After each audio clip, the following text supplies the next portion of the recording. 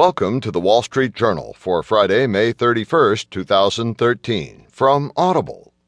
Today you'll hear, Aging Chinese face a bleak picture, and also, Swoon in bonds puts eye on the Fed. In market news, U.S. stocks weather a storm.